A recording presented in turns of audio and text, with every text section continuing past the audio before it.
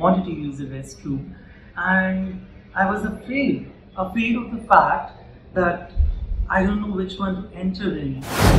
With a lip color on my lips and a beard and a mustache that was quite prominent. Odd Stories are your stories. Hey, this is Neeti and you're listening to Odd Stories. Acha, I have a question for you. Have you ever thought twice before using a washroom at a public place? Nahi na? This story will tell you how using public washroom, such a small task, can be daunting for someone. Why? You need to hear the story. It's story time.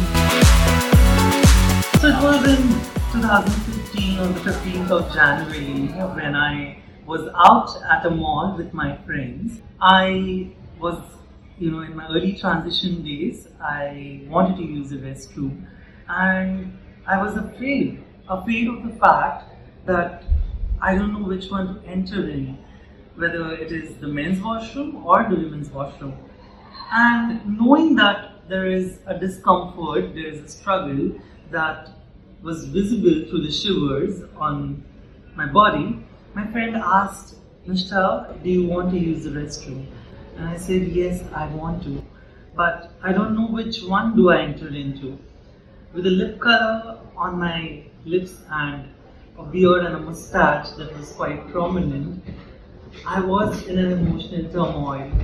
I needed support, and that's when Rupanda actually extended help.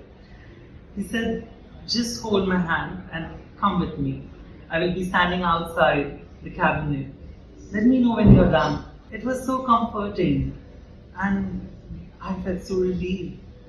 The moment I stepped outside, he again confirmed if I was comfortable.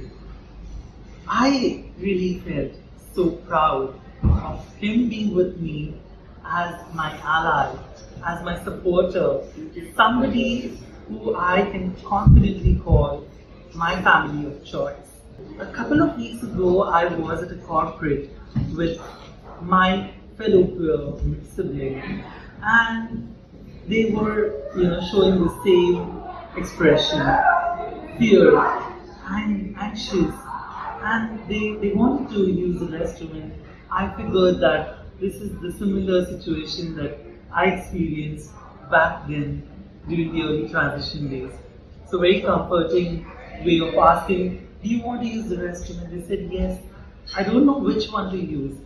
And I said, let's go. I will be there with you." And after we came out from the restroom, they shared a post on the social media that how comfortable they felt being around me. How easy it was for them to actually be who they are while they were given the comfort, they were given the safe space while they were around me.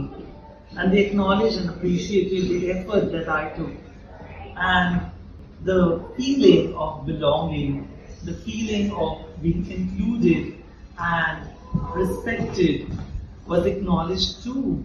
And that gives us a sense of family of choice, which I think I was able to provide to the community member, my sibling.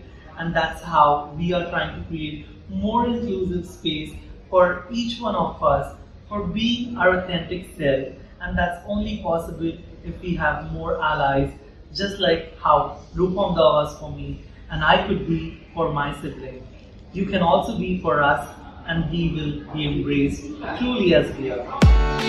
I have to say this, Nishtha, you are just brave. If you have a story like hers, you can always DM Odd Story on Instagram, or if you know someone who is as brave as Nishtha, please reach out to us and make us meet that special person, and we would make sure that their story reaches millions out there. And in order to do so, you need to help us by liking our show on Spotify, Apple Podcast, following our show also on Spotify and Apple Podcast, or wherever you get your podcast from. I'll see you next Wednesday and Friday. Bye.